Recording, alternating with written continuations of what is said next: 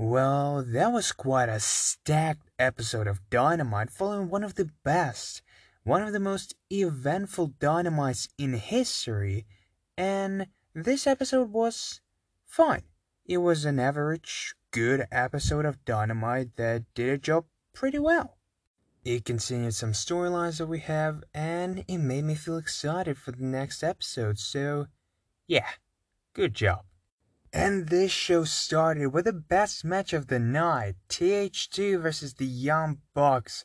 And oh boy, this match started at a pace 100 and it never stopped. We've seen some incredible maneuvers performed by TH2 and the Young Bucks, including Doomsday Device on the outside on Jack Evans and the Indie Taker on the outside performed by Young Bucks once again on Jack Evans. Poor Jack. But even though Jack Evans got his ass beaten down, TH2 were in control of the match, surprisingly for the majority of the match. They at one point actually looked like they're gonna be able to take the victory. After Angelico worked on the leg of Matt Jackson for the majority of the match, he put him at his finisher submission, and he was nearly tapping out Matt Jackson until Nick came for a big save with a swanton bomb right on the legs of both Angelico and Matt Jackson. After this, super kick party happened, and Angelico and Jack Evans lost after a BTE trigger. And it made sense that the Young Bucks won. But at the same time, as I said at one point, I actually thought they're gonna give this victory to TH2 to set up a big match for the end of December for the special events we're gonna have at the end of December. And it would be logical to have some sort of a big match for tag team belts, but it seems like if it's gonna happen, it's not gonna be against TH2. Something that I have to note is that during the match, Matt Jackson was powerbombed right into the Acclaimed who were sitting at the ringside. And after the match, the Acclaimed decided to get some heat back by attacking the Young Bucks, but SCU came for the help. And next week, we're gonna have the match between Acclaimed and SCU. Something that I said will happen this week, but hey, next week is also fun. Putting these young talents on the map, because they said Dark on Fire at one point, and now they're coming on Dynamite, I think is a nice way to introduce this new team. So, yeah, I'm looking forward for this match. Maybe it's not going to be a great match, but it's going to be interesting to look at the Acclaimed on Dynamite. After this, we had a Tony Schiavone interview with Cody Rhodes, but before he could say anything, Sting interrupted him, and we had a little bit of exchange between Sting and Arn Anderson, where Arn basically said, I needed a moment to realize if this is all real, and you know what? I will excuse myself. And he just left. Obviously, they had a long history between each other in WCW, and it seems like we're having some seeds planned on something big in the future. But then we had a little bit of a lovely bromance between Tony Schiavone and Sting, where Sting said, hey, come on Tony, we know each other for years and you helped my career so much by saying this one line that fans absolutely love. So, do it for the fans. And Tony Schiavone had no chance but to say, it's Sting! For the fans. But then we had the main talking point of this segment. Cody and Sting exchanged words. And we found out that Sting is here to stay for a long time, and even though the jungle had changed a little bit, the animals evolved. There's still something very, very familiar about this place, looking right at Darby Allin at the rafters, sitting there just like Sting did in WCW days, setting up another possible match or alliance.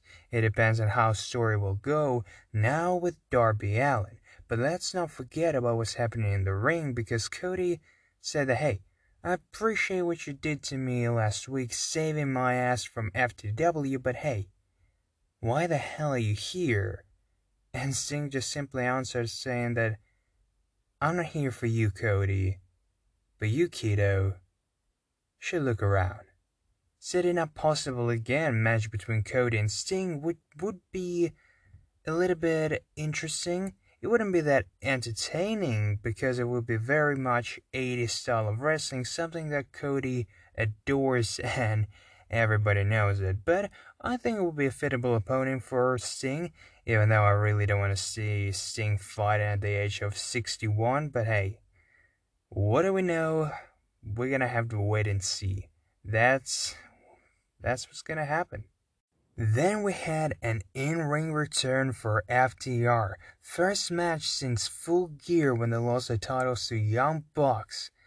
And they faced against Varsity Blondes in a surprisingly very competitive match. And even more surprisingly, Varsity Blondes, Griff Garrison, and Brian Pillman Jr. were in control for a big portion of the match. They never looked like the team who were probably gonna win because it should be FTR, but FTR really put over those guys. And I mean, Brian Pillman Jr. is a big star in the independent scene, but it really starts to hit us that he can be a big star in the future.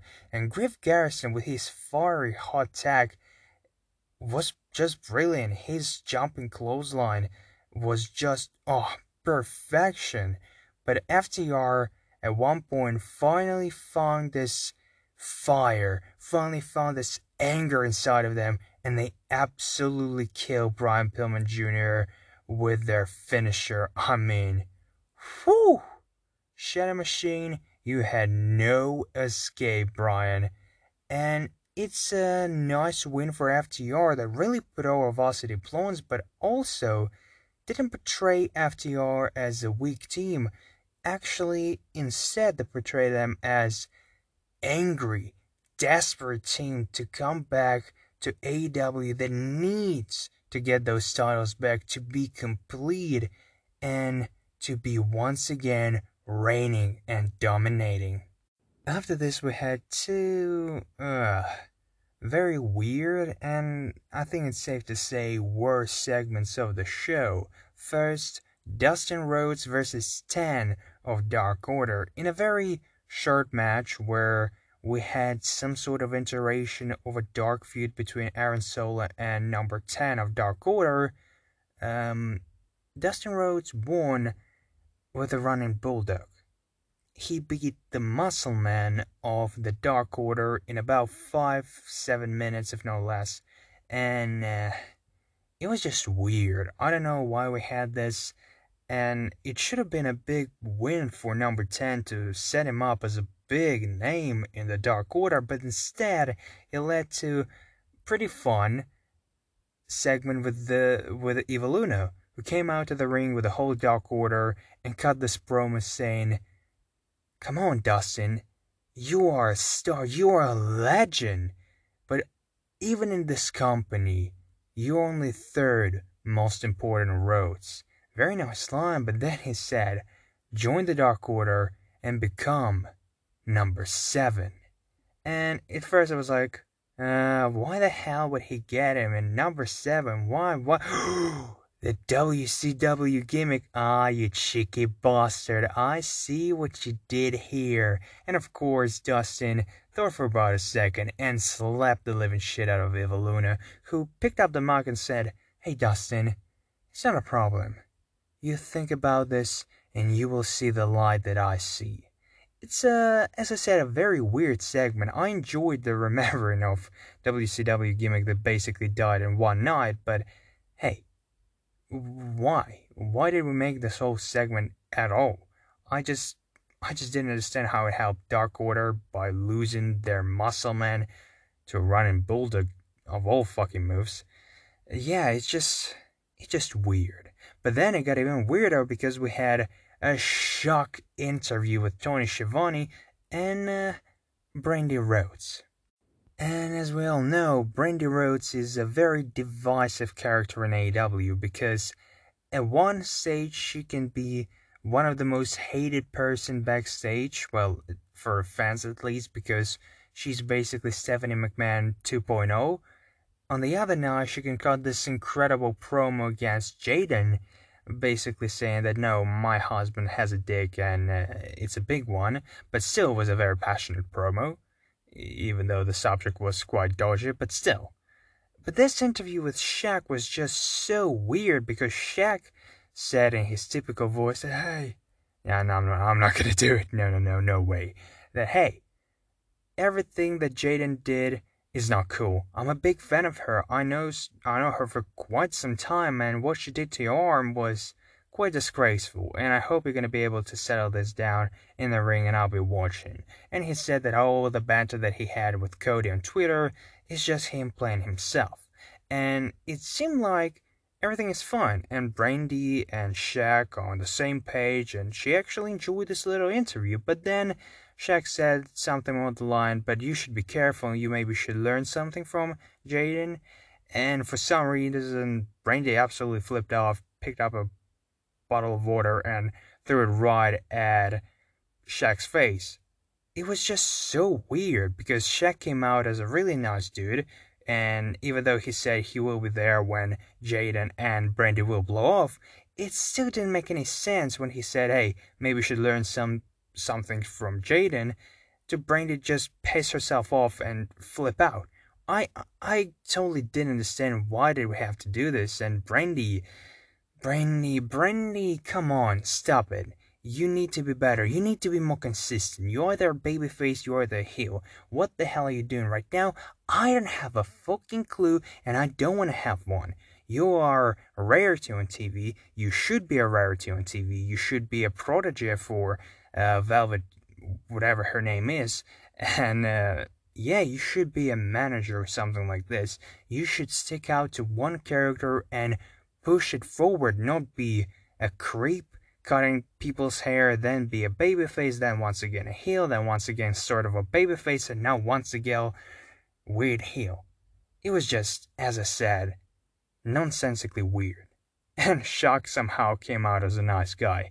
Yeah, what a way to build Cody versus Shaq, eh? But then, thankfully, we had the best thing on the show, the Inner Circle Ultimatum.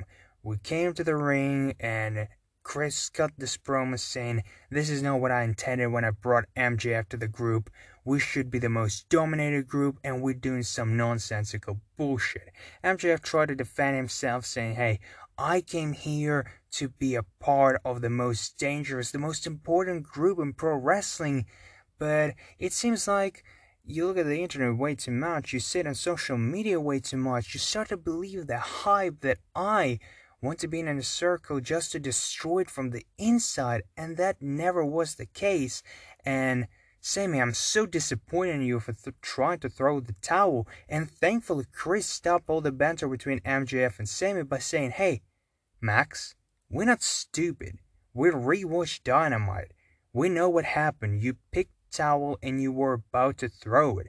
And Max just said, no, I swear to God, I had a sweat on my eyebrow. Oh, come on.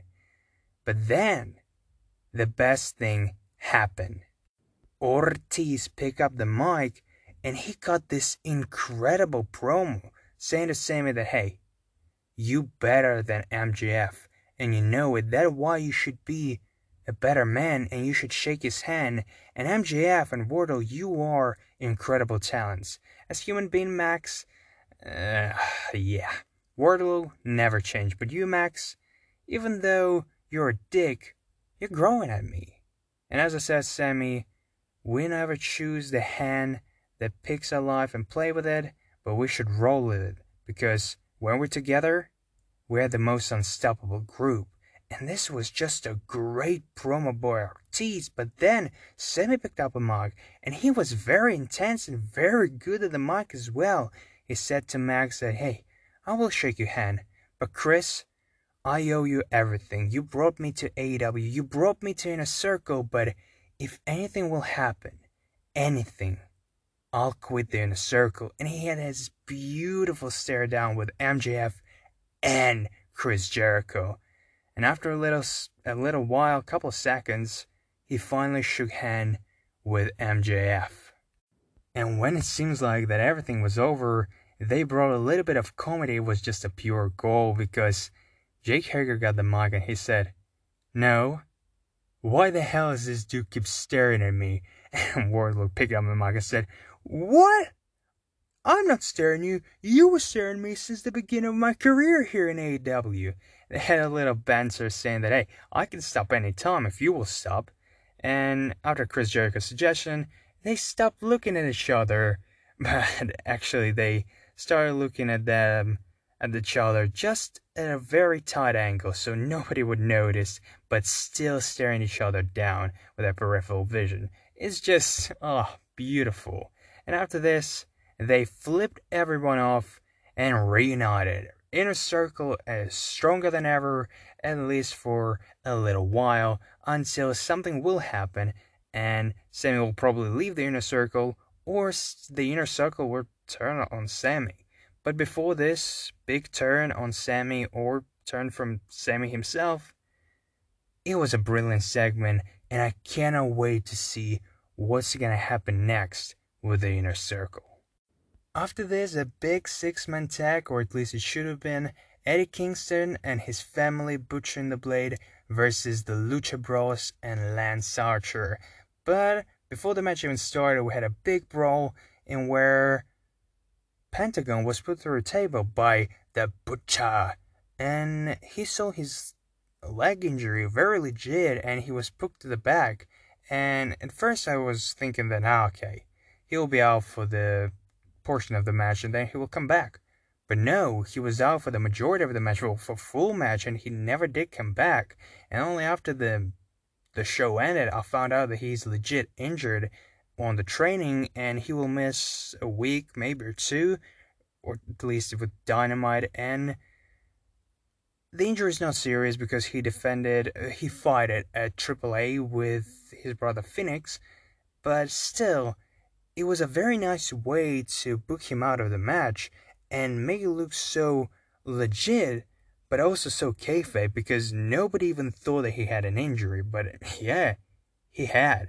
And it's a big surprise and unfortunate circumstance because he's in a big story with Pac against the Eddie Kingston, who was in the main event picture for quite some time, and he's out injured again. And the same goes to Phoenix. They're just so unfortunate in AEW, picking up injury after injury. It's such a shame. But the match itself was real fun, with Phoenix sometimes getting an offense and trying to do his incredible moves, but mostly getting cut off by Butcher and the Blade and Eddie Kingston. Then a hot tag for Lance Archer, who absolutely destroyed everyone. Tag to Phoenix, and then again the same thing, cut off from the Butcher and the Blade. And then, because they had 3-on-2, Butcher and the Blade with Eddie Kingston won after neutralizing Lance Archer and his leg and absolutely killing Phoenix in the ring. After the match, Lance Archer decided to be an absolute badass and destroy Eddie Kingston and his family by himself, but the family somehow escaped. We're still not done with the story, and I don't want this to be done because I absolutely adore right now Lance Archer, who's not a babyface. He's a tweener, but he's ready to help his enemies because they are enemy of his enemy, and by this, they're his friends. And I absolutely enjoy the storyline. Again, I don't know where it's gonna lead because Pac wasn't on TV for a week or so, and it seems like he's back to UK because of the, Christmas, and maybe we're not gonna see him for a little while, and hopefully Penta will be ready to go back very soon because we need to push the story forward, and one Rey Fenix and Lance Archer probably not gonna be able to cut it off. But still, a very fun match, and I'm intrigued what's gonna happen next. Then we had Abaddon absolutely destroy poor jobber Tasha Price, if I remember her name correctly, in the matter of a minute or so, and it was fun, but what came next was actually much more important and much more interesting because Hikaru Shida came for the save because Abaddon decided to beat the living shit out of a poor girl after the match. She was scared, but she was with her favorite candlestick. So she came to the ring and absolutely nailed Abaddon right in her head, but after a couple of seconds, she absolutely no-sold it and stayed up Undertaker style. And yeah, it's safe to say that Hikaru Shida and poor Tasha shit themselves and run away. some people saying that it's bad for Hikaru Shida's character. I absolutely disagree because it's actually building up Abaddon as a very intimidating character. This is a right way to sell it. You're not absolutely flipping out and crying like Seth Rollins did, but you also not absolutely no selling it. You're scared of the very intimidating and a scary character, which is a right thing to do. So again, I'm looking forward for their match. I don't think it's gonna be a great match, but it should be fun. And I'm looking forward where the story will go. Will Abaddon win the title? Or will she lose but still be a big threat to the division? I don't know. We're gonna have to wait and see.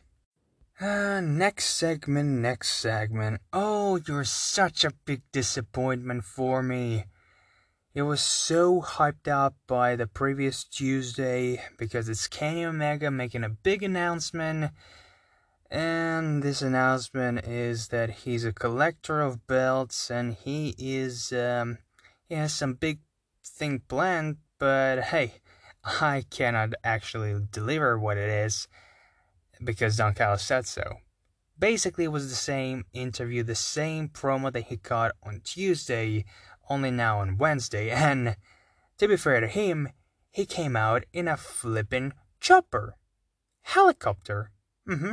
That was brilliant. Actually, was built up on Tuesday by Tony Khan saying that he made it official and he will help out Kenny Omega to come to AEW. So nice actually booking here by Tony and AEW with Impact. I see you. But the whole promo was such a big disappointment because we were expecting him to announce that he will be at Triple Mania or at Impact Wrestling once again, and he will be. It's now official, but still, the whole segment was absolutely useless if you watched Impact last night. And I know that a lot of people didn't, but still, come on. You basically added absolutely nothing apart from saying that I have a lot of things in plan, but I cannot reveal them because no, they cannot take it.